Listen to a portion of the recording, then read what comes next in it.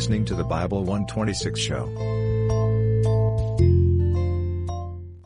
This episode is brought to you by Shopify. Whether you're selling a little or a lot, Shopify helps you do your thing, however you cha-ching. From the launch your online shop stage, all the way to the we just hit 1 million orders stage. No matter what stage you're in, Shopify's there to help you grow.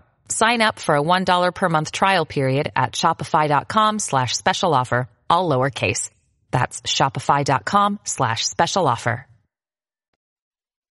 We are in the fourth session of the book of Judges, chapter 6. Gideon, God's man in Manasseh. About 200 years have passed since the children of Israel marched around Jericho and they had the conquest of the land under Joshua that lasted about 7 years. Because they failed to fully wipe out their enemies, which God told them to do, in instructions of Joshua and Deuteronomy 7 and elsewhere, they didn't do that. And as a result, the pockets of Canaanite tribes that were left grew in strength over the 2 centuries. And they regained strength enough that they ended up dominating and regulating the lives of Israel.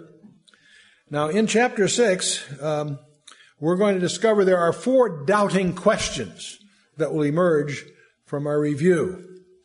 Does God really care about us? First 13 verses will, in effect, raise that issue. Does God really know what He's doing? Verses 14, the next 10 verses, we'll sort of deal with that. You'll say, of course He does, and wait till you see what God does. Yeah. Will God take care of me? Gideon asked. These are all 4 doubts of Gideon. Will God take care of me? And then finally, does God keep His promises? Now, you can glibly say, well, we know the answers to those questions. Well, try to put yourselves in the shoes of this farmer and experience this interesting adventure. Judges 6 says, and the children of Israel did evil in the sight of the Lord. And the Lord delivered them into the hand of Midian for 7 years. The pattern in Judges will continue. It's downward spiral. Pattern is that they ignore what God tells them to do. They stay in idolatry. As a result, they get oppressed by some group. And when they finally get upset enough to cry to the Lord will raise up a deliverer. But they're crying to be relieved of the symptom, not the cause. That's not repentance, it's remorse. Big difference. God will raise up a deliverer and they'll get a respite for a while, but they'll fall right back into the pattern. And in fact, not only is that a pattern in each of the episodes in the book of Judges, it will be a downward spiral. It will gradually get worse. But in any case, we are going to be looking here at the Midianites. For 7 years, these marauders raided them. And usually they raid them right at harvest time. They're nomadic tribes. They'll move in there, take everything they've got, their cattle, all their food by force, leaving them destitute. The Midianites form a coalition, and they also have an advantage. They apparently are one of the earliest tribes to use camels in a military way. These camels are very formidable. If you've ever been near one, they're big, very mobile. They can move about 100 miles a day in a military sense. This is the first recorded, in what we're going to run into, the first recorded incidents of the camels. And now the Midianites were descendants of Abraham and Keturah. Not Sarah, Keturah, that was later wife, in Genesis 25. And they were defeated by Israel during the wilderness wanderings. Bear in mind, the Midianites were a nomadic group, and they were from near the Gulf of Aqaba and southeast of there primarily. And the Midianites subdued the Edomites, the Moabites, and the Ammonites, the ones that we associate with the region we presently call Jordan. They'd come across the Jordan westward and maraud the Israelis when it was harvest time and take all their food. And that went on for 7 years and made them incredibly destitute. This 7-year period of oppression is sandwiched between 2 40-year periods of peace. But it's about the time of the 8th invasion we'll talk about. It's been 200 years since Jericho. They failed to drive out their enemies. There's a sandwich between 2 40-year periods of peace, these 7 years of oppression by the Midianites, and it's in the 8th year that we're going to just take a look at in detail. And God is going to call a farmer to deal with this. We're going to look at the interesting odds, and God even diddles with the odds in a very interesting way. But anyway, so the children of Israel did evil in the sight of the Lord, and the Lord delivered them into the hand of Midian for 7 years. And the hand of Midian prevailed against Israel because of the Midianites. The children of Israel made them dens, which are in the mountains and caves and strongholds. And so they're hiding in the ground. You talk about men becoming mice. This is they even descended lower. They became moles. They lived in caves and in hiding. So it was when Israel had sown that the Midianites came up, the Amalekites and the children of the east, even they came up against them. In other words, just the Midianites are the lead group, but they have a coalition against them. I might mention, by the way, that there's more space given to Gideon in the book of Judges than any other leaders. He's the only one also whose personal struggles are chronicled. The other narratives are pretty much just an action shot.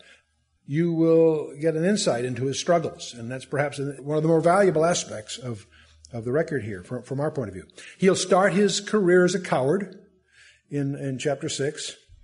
He will become a conqueror in chapter 7, but then he becomes a compromiser in chapter 8. So it's a dismal record in that sense. But Gideon should give great encouragement to people who have a hard time accepting themselves and believing that God can make anything out of them or do anything through them. If you're that kind of a person, privately, whatever, you'll probably find a great deal of insight and comfort from Gideon. The main thing here, you should recognize that chastening of God's people is evidence of God's hatred of sin on the one hand and his love for people on the other. And we can't conceive of a holy God wanting anything less than his very best for his children. And the very best he can give them is a holy character. And that's what God is trying to do here in shaping this situation. He's not a permissive parent that allows his children to do as they please. And obedience builds character, and sin destroys character. So God can't sit by idly and let them sin. So he's using enemies of various kinds to make his point. But unless suffering leads to repentance, it accomplishes no lasting good. Unless our repentance is evidence of a holy desire to turn from sin, it's just escape from pain. It's only remorse. Now, as you notice there in verse 3, the third of verses there, the Midianites organized this coalition to invade the land. But all Israel could do was flee to the hills and hide. They were obviously way outnumbered and outclassed by these professional warriors, really, brigands. Now, you've all seen movies, westerns typically, where the bad guys come through the little peasant town and shoot it all up and steal all the goods, and what can they do? And there's a number of westerns built around that theme. There's the injustice of people who are trying to just raise crops and raise a family and being at the pawns of the guys with the muscle. And in most of these stories, of course, there's a hero of some kind that redeems the settlers or the peasants or whatever. Well, it's very much that kind of a story with some interesting additions.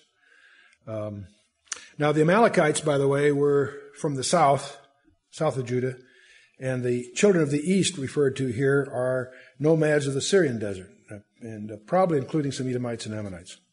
Well, they encamped against them and destroyed the increase of the earth, their crops and so forth, till thou come into Gaza, and left no sustenance for Israel, neither sheep, nor ox, nor ass. And so they lived off the land. They just brutalized it, and traveling with their camels and so forth. It's a formidable threat. And they came up with their cattle and their tents. They came as grasshoppers, or locusts, if you will, for multitude. Both they and their camels were without number, and they entered into the land to destroy it. And Israel was greatly impoverished because the Midianites and the children of Israel cried unto the Lord. Whenever we cry to the Lord, what happens? Does he answer? You betcha. And when we get to that place of desperation and brokenness, he always responds, and that's often where he wants us in the first place, because it's the only time that we really turn to him to have him respond. But in any case, it came to pass when the children of Israel cried unto the Lord because of the Midianites, that the Lord sent a prophet unto the children of Israel, which said unto them, Thus saith the Lord God of Israel, I brought you up from Egypt and brought you forth from the house of bondage. And he'll go on. But let me make a couple of points here. It's interesting. We always sort of assume that Samuel was the first of the prophets. That's often the impression you get from the book of Acts and elsewhere. There actually been some prophets before, because this is the second one sent in this book already. And also, remember, Deborah was a prophetess. But some of those generalizations we run into in Bible study and so forth aren't quite correct. We usually think of the prophets as starting with Samuel. Back there in chapter 2, the Lord also sent the angel of the Lord, who we believe is a Christophany, that is, an appearance of Christ before the incarnation, to reprove the people and so forth.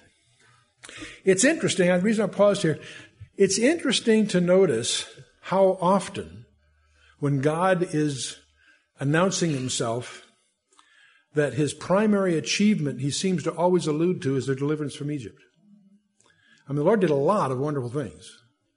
But it's interesting how that is a major identity piece for him.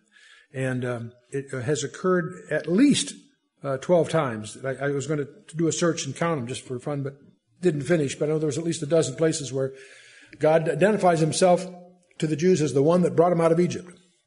One reason is because that's when the nation was born. The nation as a nation is considered as being born in the Exodus. Literally, they went down as a family, they came out as a nation. And he speaks of Israel as my firstborn. And so in that sense, Israel started with Exodus. And that's why don't confuse Israel with the church. They have different origins and different missions and different destinies. Church was born in Acts 2. Israel was born in Exodus 12.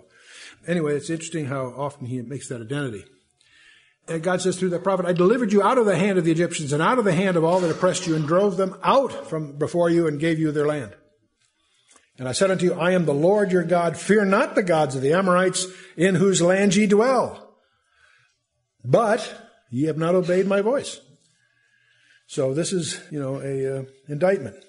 But then this is where we have Gideon called. That was a prophet speaking so far, but in verse 11 it says, and there came an angel of the Lord and sat under the oak which is in Ophrah, that pertained to the Joash the Abizrite. And his son Gideon threshed wheat by the winepress to hide it from the Midianites. So here we have a farmer, in fact a farmer's son, who is hiding behind a winepress, thrashing his wheat. Now that happens to tell you a great deal, because the way you normally thrashed wheat was to drive a sledge pulled by oxen over it on a threshing floor, a large area. The fact that he was trying to thrash this behind a olive press tells you there wasn't much there. They were destitute. And he's also trying to do it in such a way that the Midianites won't spot him. And so he's hiding. And so it's interesting that the angel of the Lord, and most scholars believe that was an Old Testament appearance of Christ himself, is posing, in effect, he's sitting under a shade of a tree, an oak tree, as if he's a traveler. Joash is an Abizrite, which is of the clan of Manasseh. We learned from Joshua 17. But before we go on, we're going to find this, obviously Gideon's going to be our hero. He's a farmer, and he's frightened, understandably.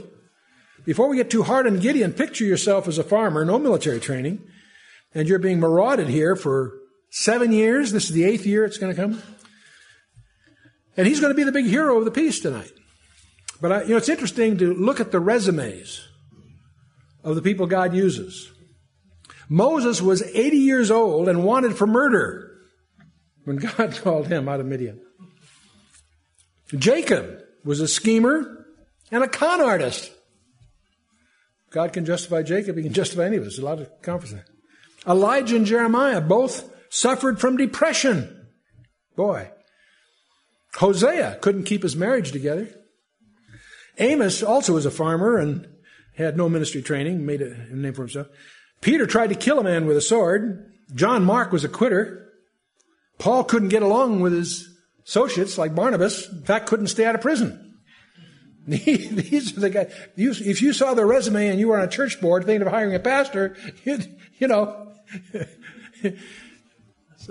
somewhere in my file, someone did a resume of Paul. And you read it, you can't believe it until you realize who it is. It's as if he's applying for a job in a church, Here's my background, goes through it, There's strange resumes that God chooses to use. But here's the key to it. What Paul tells us in 1 Corinthians 1, starting verse 26. Paul says, for you see your coloring, brethren, how that not many wise men after the flesh, not many mighty are called, not many noble are called. But God hath chosen the foolish things of the world to confound the wise, and the God hath chosen the weak things of the world to confound the things which are mighty, and the base things of the world, and the things which are despised hath God chosen. Yea, and the things that are not, to bring to naught the things that are. Why? That no flesh should glory in his presence. And the extremes that God goes to in this situation is probably unparalleled in the Scriptures. We'll see shortly.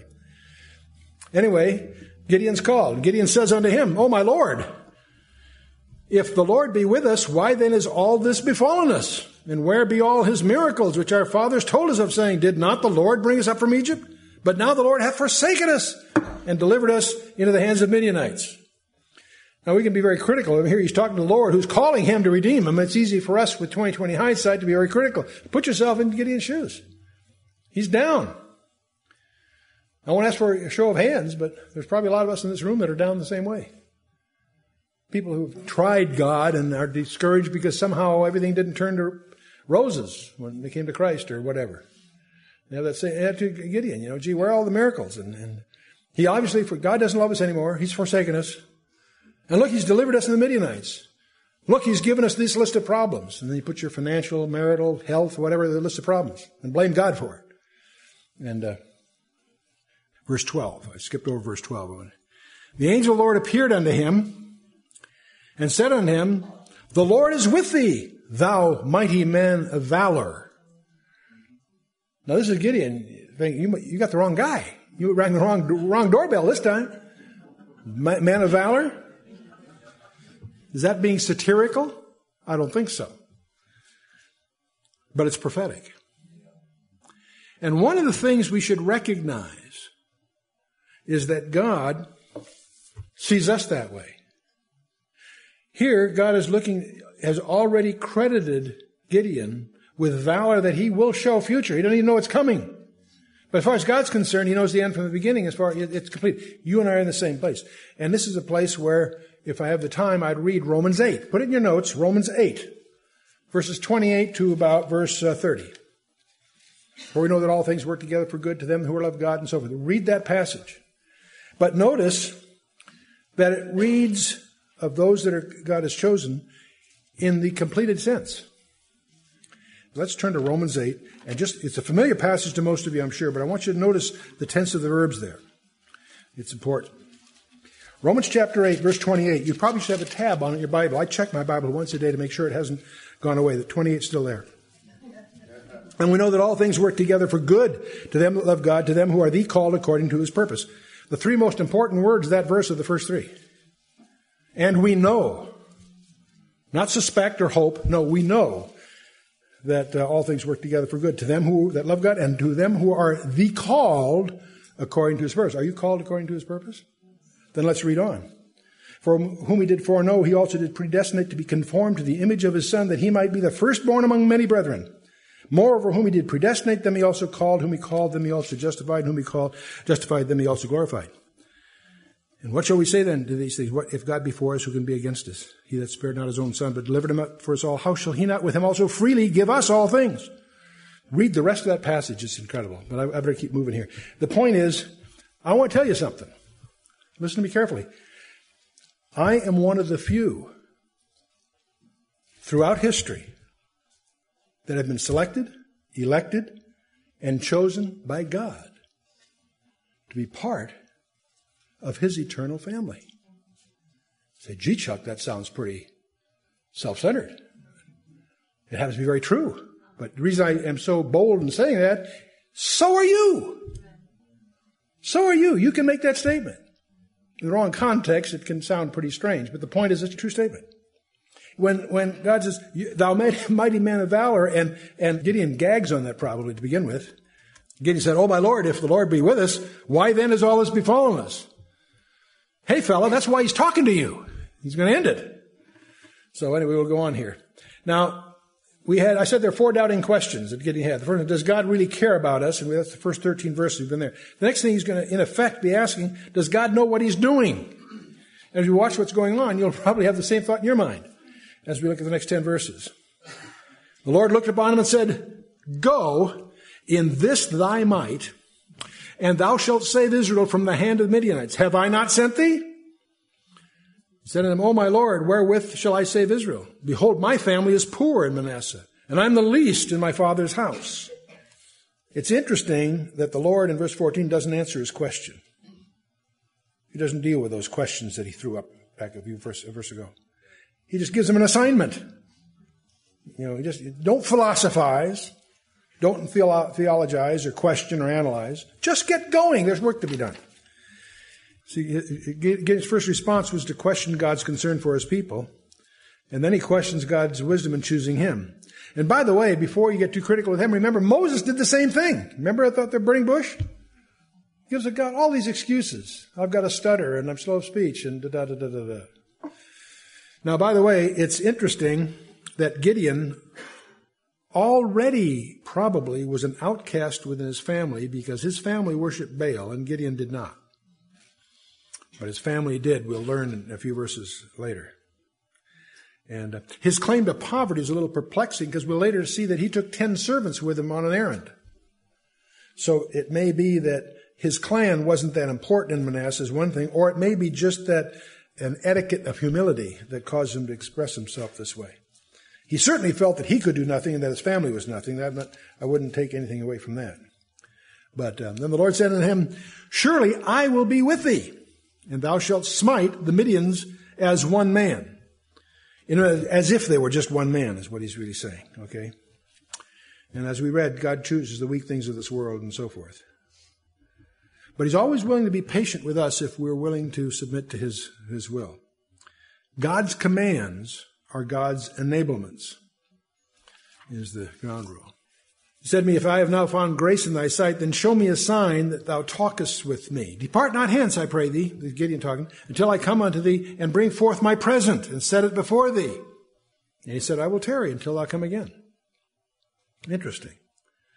So God is graciously accommodating himself to Gideon's unbelief. And so Gideon goes ahead, and he went in, and he made ready a kid, and unleavened cakes of an ephah of flour, and the flesh he put in a basket, put forth the broth in a pot, and brought it out unto him under the oak and presented. So here's Gideon presenting the Lord an offering. Now understand, these people are destitute. They're in famine. And this is an ephah is about a half a bushel.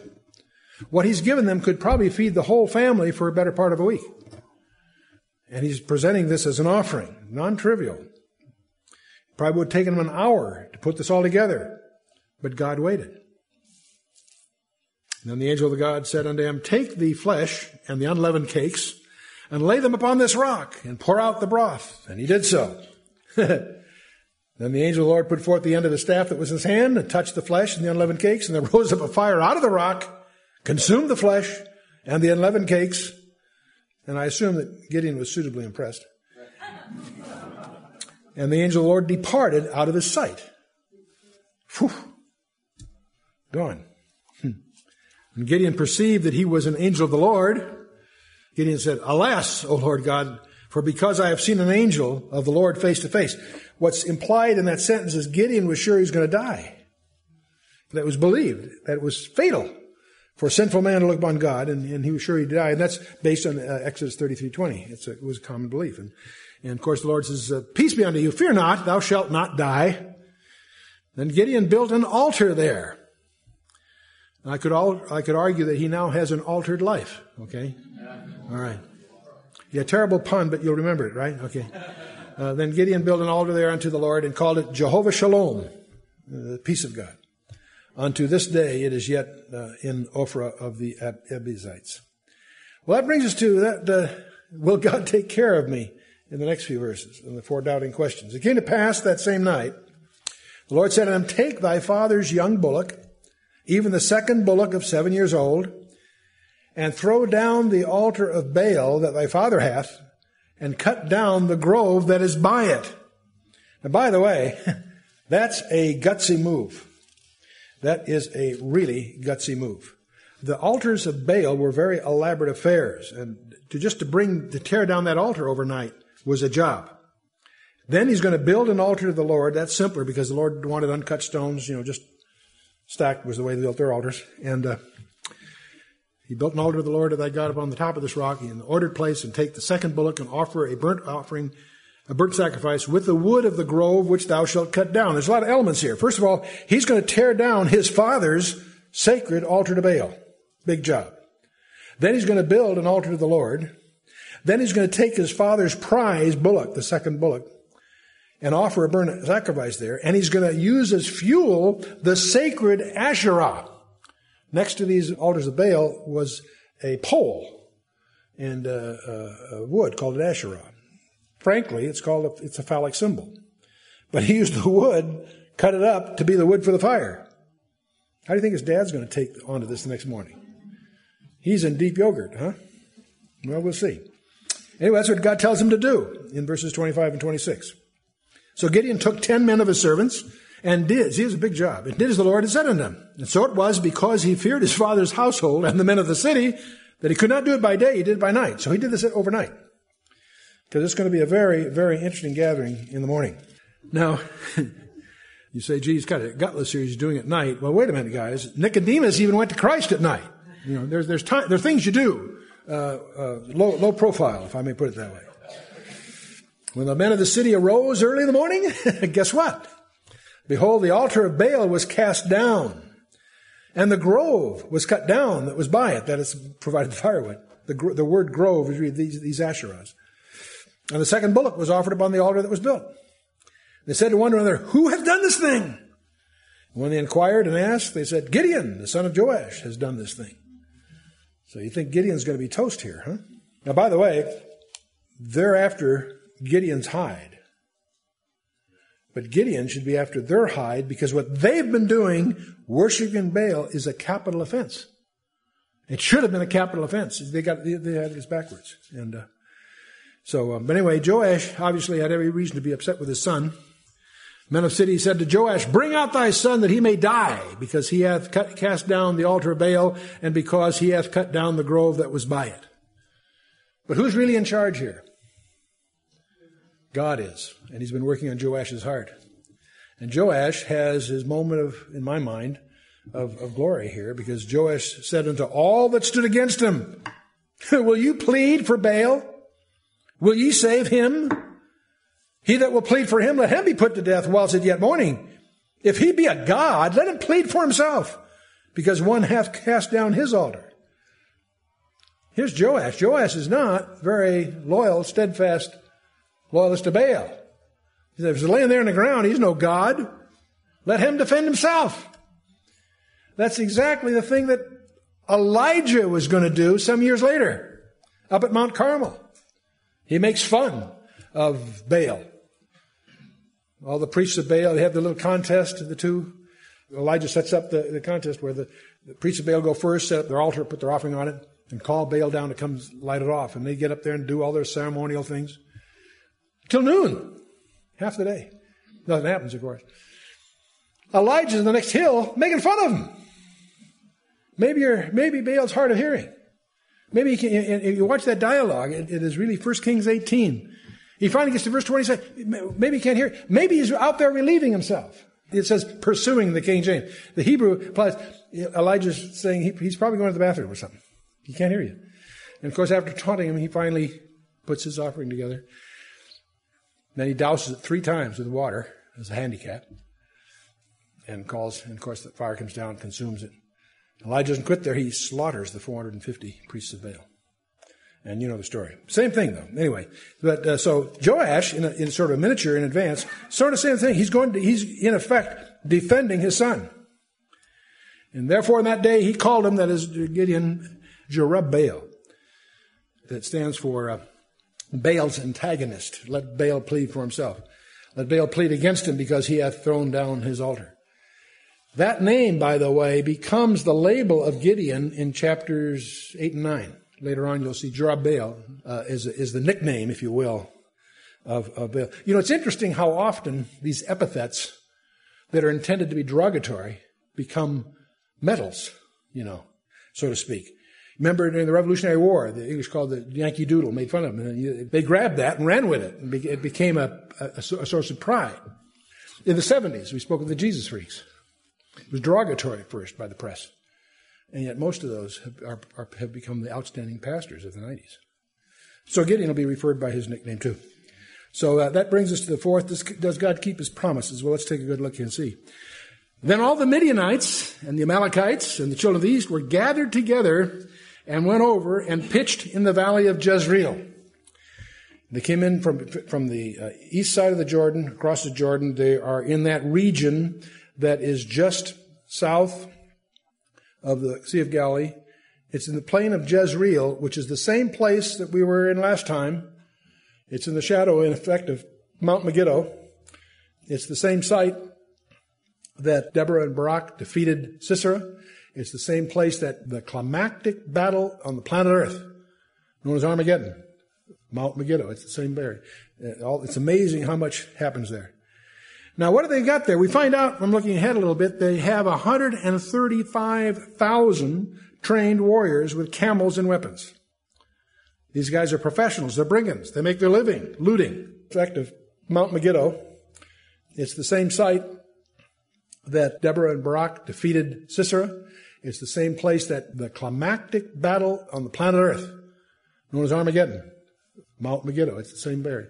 It's amazing how much happens there. Now, what do they got there? We find out, I'm looking ahead a little bit, they have 135,000 trained warriors with camels and weapons. These guys are professionals. They're brigands. They make their living looting. We are in the fourth session of the book of Judges, chapter 6. Gideon, God's man in Manasseh. About the fact of Mount Megiddo, it's the same site that Deborah and Barak defeated Sisera. It's the same place that the climactic battle on the planet Earth, known as Armageddon, Mount Megiddo. It's the same area. It's amazing how much happens there. Now, what do they got there? We find out, I'm looking ahead a little bit, they have 135,000 trained warriors with camels and weapons. These guys are professionals. They're brigands. They make their living looting. And there's 135,000 of them. Let's get that number in our mind. That's a bunch. This isn't just, a few rowdies. This is a large, large contingent by today's standards. But the Spirit of the Lord came upon Gideon. Notice that carefully. When the Holy Spirit comes upon us, that's what the baptism of the Spirit's all about. The Spirit of the Lord came upon Gideon. So this guy has a secret weapon, the Holy Spirit. And he blew a trumpet. And Abiezer, that's his clan, was gathered after him. So we're already beginning to see the fruits of that event that he did a little while ago when he tore down the altar of Baal and did all that. They had that confrontation. His reputation went all over the land. And like often these things, they probably get, larger than life. But the point is, when he blew his trumpet, his clan rallied around him. And then he sent messengers throughout all Manasseh, who also was gathered after him. That's the whole region. Then he sent messengers into Asher, and to Zebulun, and Naphtali. These are 4 tribal areas. It's basically the northern third of Israel up there. And they came up to meet him. So he's rounded up a bunch, a terrific bunch, 32,000. That's a bunch, but compare that to 135. They still got problems. Gideon said unto God, if thou wilt save Israel by mine hand, as thou hast said, behold, I'll put fleece. This is where Gideon wants some confirmation.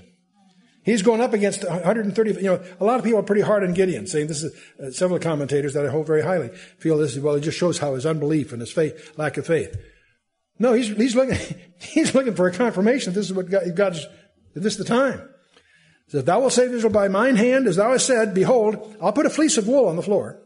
And if dew be on the fleece only, and it be dry upon all the earth beside, then I shall know that thou wilt save Israel by my hand, as thou hast said.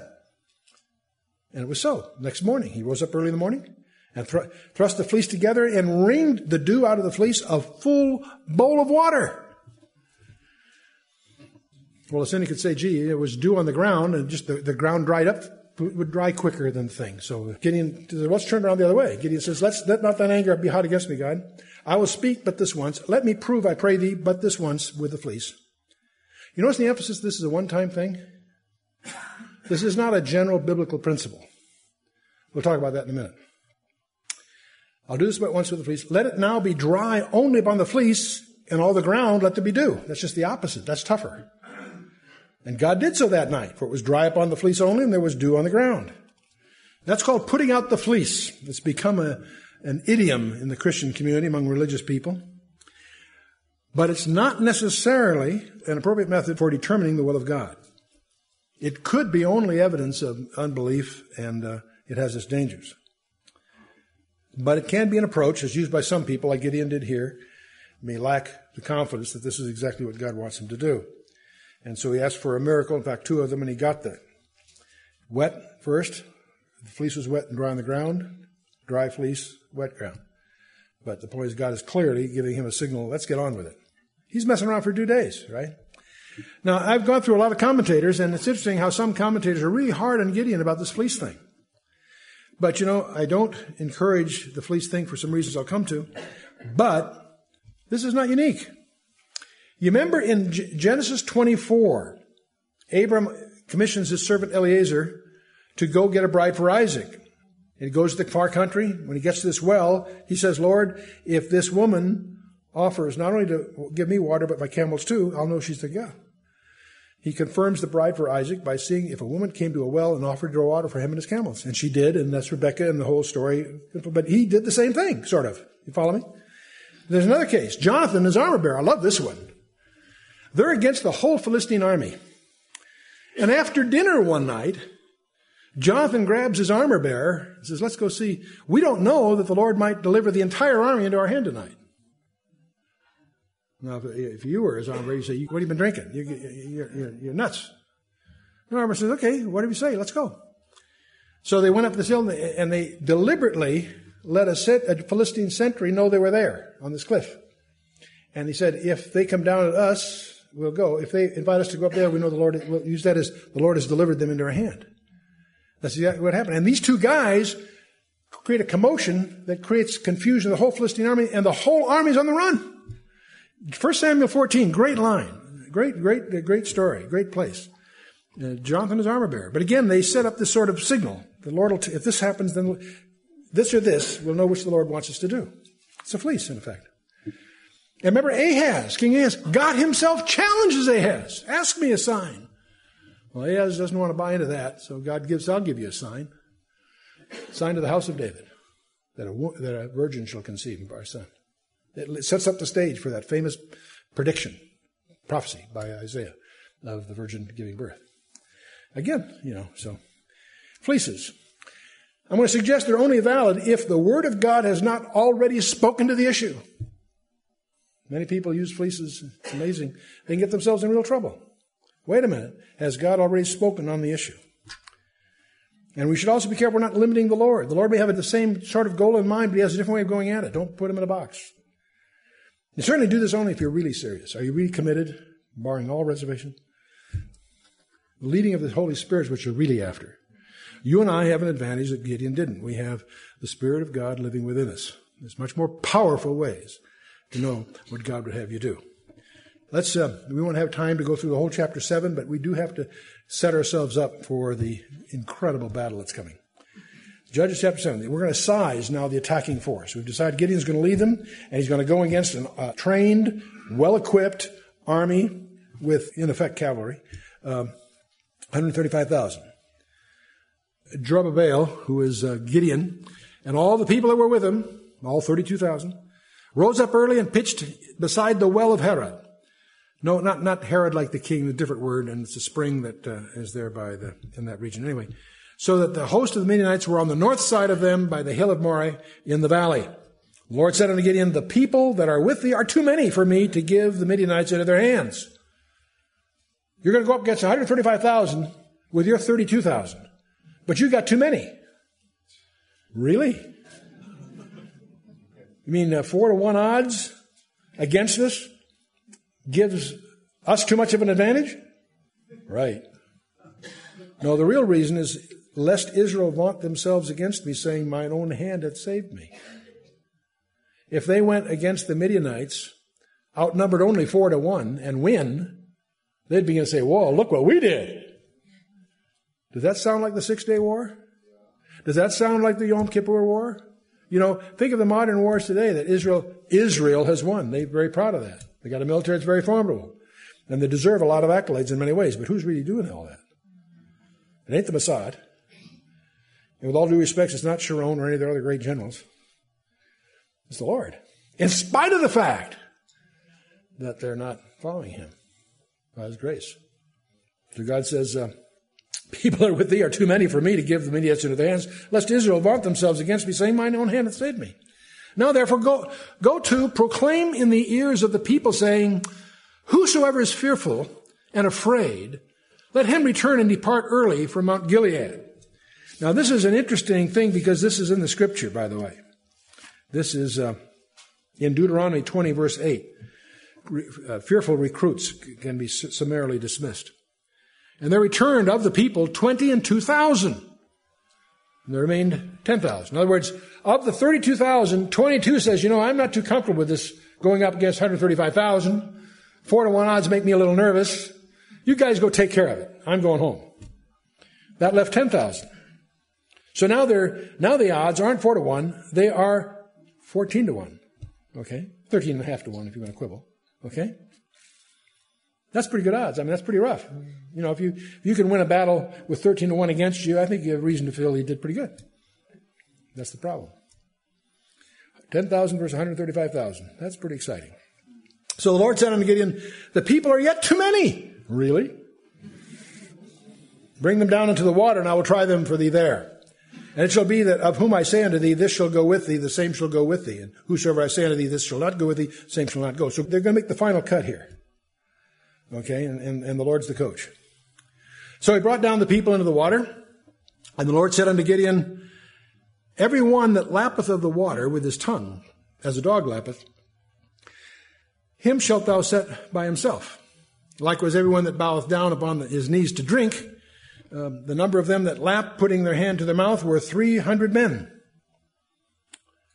Putting their hand to their mouth.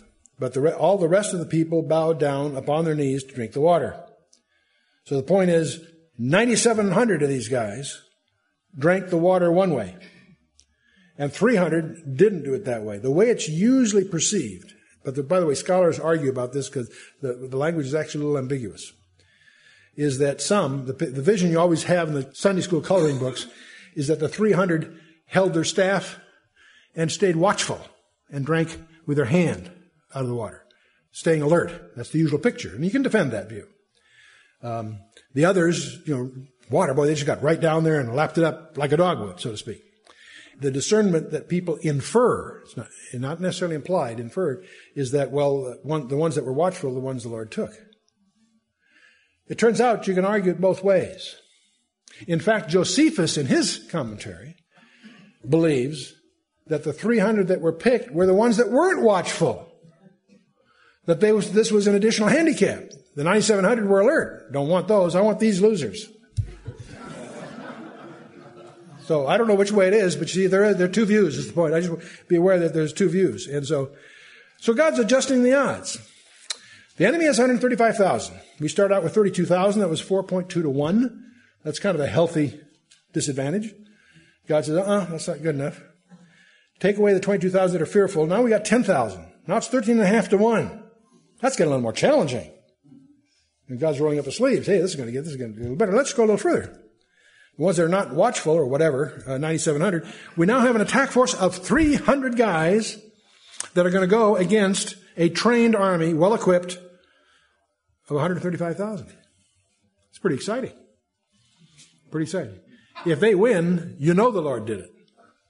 And that's the way the Lord likes to play. That there's no doubt as to who really gets the credit. We can salute these 300 guys and we can give them little medals and treat them well in the neighborhood, but the guy that really did it is Jehovah. The Lord said unto Gideon, by the 300 men that lapped, will I save you, and deliver the Midianites into thine hand, and let all the other people go every man into his place. Not permanently, by the way. They're on leave of absence. Because when the confusion starts and the enemies are on the run, everybody gets in the act to clean up the mess. Okay? As you'll see. So the people took victuals in their hand and their trumpets, and set all the rest of Israel, every man unto his tent, and retained those 300 men, and the host of Midian was beneath them in the valley. Can you get this picture? They're in the hills, 300 guys. Down there in the valley are 135,000 troops. Who knows how many camels and tents and all the rest. Came to pass that same night, the Lord said unto him, arise, get thee down unto the host, for I have delivered it unto thine hand. But, Gideon, if thou fear to go down, go thou with Phurah, thy servant, down to the host. And thou shalt hear what they say. And afterward shall thine hands be strengthened to go down unto the host. The Lord's saying, okay, Gideon, I want you to get down there. And if you're a little nervous, don't sweat it. Take your servant, go down there closely and listen to what they're saying. And you'll be encouraged. That's really what the Lord is saying. So they went down with Phurah his servant unto the outside of the armed men that were in the host. They get down close enough to overhear their conversations, slipping down in the brush. And the Midianites and the Amalekites and all the children of the east lay along in the valley like grasshoppers for multitude, and their camels were without number, as the sand by the seaside for multitude. Can you picture this? Can you do your production management here? And when Gideon was come, behold, there was a man that told a dream unto his fellow.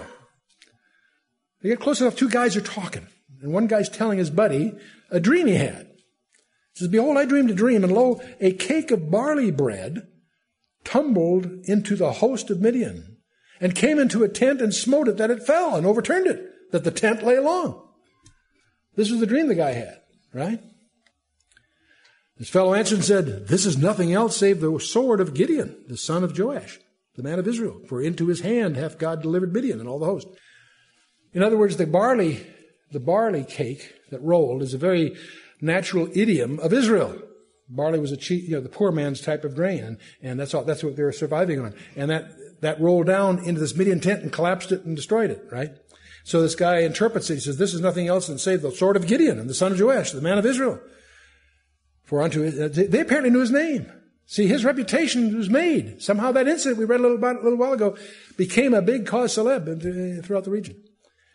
For into his hand hath God delivered Midian and all the host. Now, there's one or two possibilities. He might be saying this cynically, disparagingly, as jokingly. Doesn't mean that he necessarily really bought it. You with me? That's possible. Or this might also be, and the way it's usually viewed, assumed by most common expositors, is that this is an indication that they were nervous. This interpretation, if it's a serious interpretation, is evidence that they're sweating it. This is nothing else than save the sword of Gideon, the son of Joash, the man of Israel. For unto his hand hath God delivered Midian and all the host. This could be a declaration of belief on his part. And that's the way it's generally viewed, and that's the way Gideon will receive it, on the one hand. But it's also possible, so just so you understand this possibility here, it might have just been a cynical, disparaging crack, kidding, as guys do in a barracks, if you've been there. It's interesting that this is not unprecedented, because you may remember in John 11, verse 50, Caiaphas, the high priest, when they were taking counsel against Christ, he made the crack. He says, it is expedient that one man die for all the people. And it was an offhand remark by Caiaphas, but it's recorded in John 11:50, but then recounted again in John 18, verse 14. This Caiaphas was the same guy that said it was expedient. In other words, it was a remark he made. Now here is an unbeliever, in fact, one of the accusers of Christ, and yet it became a prophecy. It was expedient that one man die for all the people, in a way that he never dreamed. So, see, there are occasions when the offhand remark, even by an enemy, can be used by God.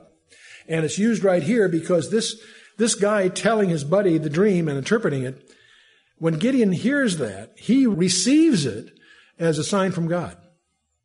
And in verse 15, it was so that when Gideon heard the telling of the dream and the interpretation thereof, that he worshipped, and he returned unto the host of Israel, said, arise, for the Lord hath delivered into your hand the host of Midian. And I made it in our allotted time.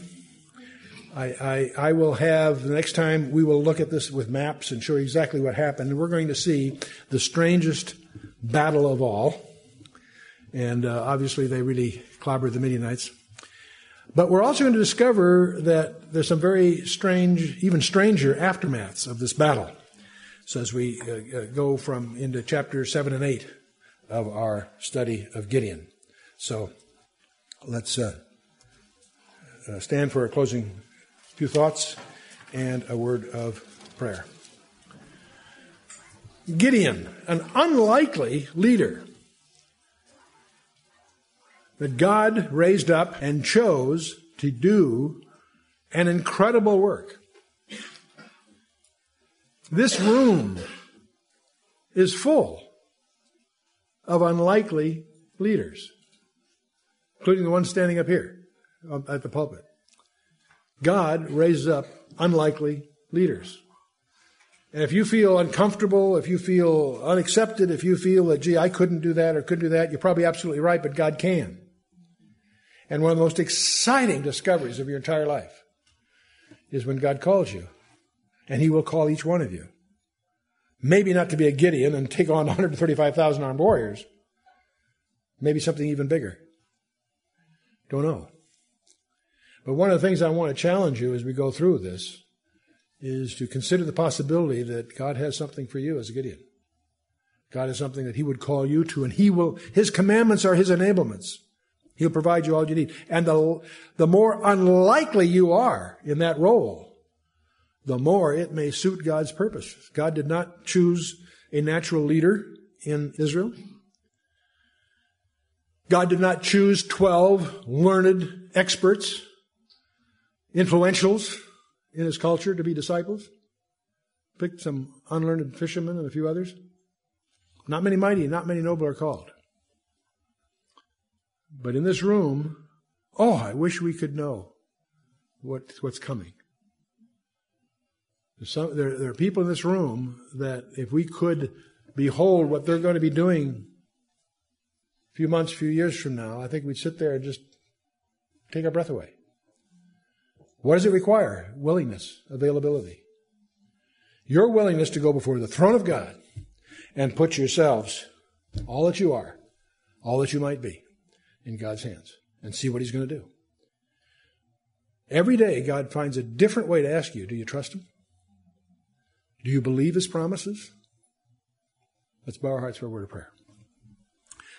Father, we do thank You for Your word, and we thank You for the example that You've crafted here in Gideon, because we recognize, Father, that we too are without excuse, that whatever You would have of us, Father, You can accomplish if we bring but one thing, a willingness to be obedient to Your call, to be obedient to Your word, to be responsive, step by step, one step at a time. So, Father, we thank You for Your word, and we thank You for Your Holy Spirit, which can rearrange the odds in our favor no matter what we're up against. We thank You, Father, for Your Spirit. We thank You for Your word. But above all, Father, we thank You for the gift of Your Son, Jesus Christ, who paid for all our debts and provided His eligibility for our access to Your throne. We do pray, Father, that You would be clear in what You would have of each of us. We identify with Gideon as he sought so desperately, be really, really sure that he was where You wanted him. Father, we seek that same assurance, but we seek it through Your Holy Spirit, Father, that You in Your own way would make clear to each of us what You would have of us in the days that remain.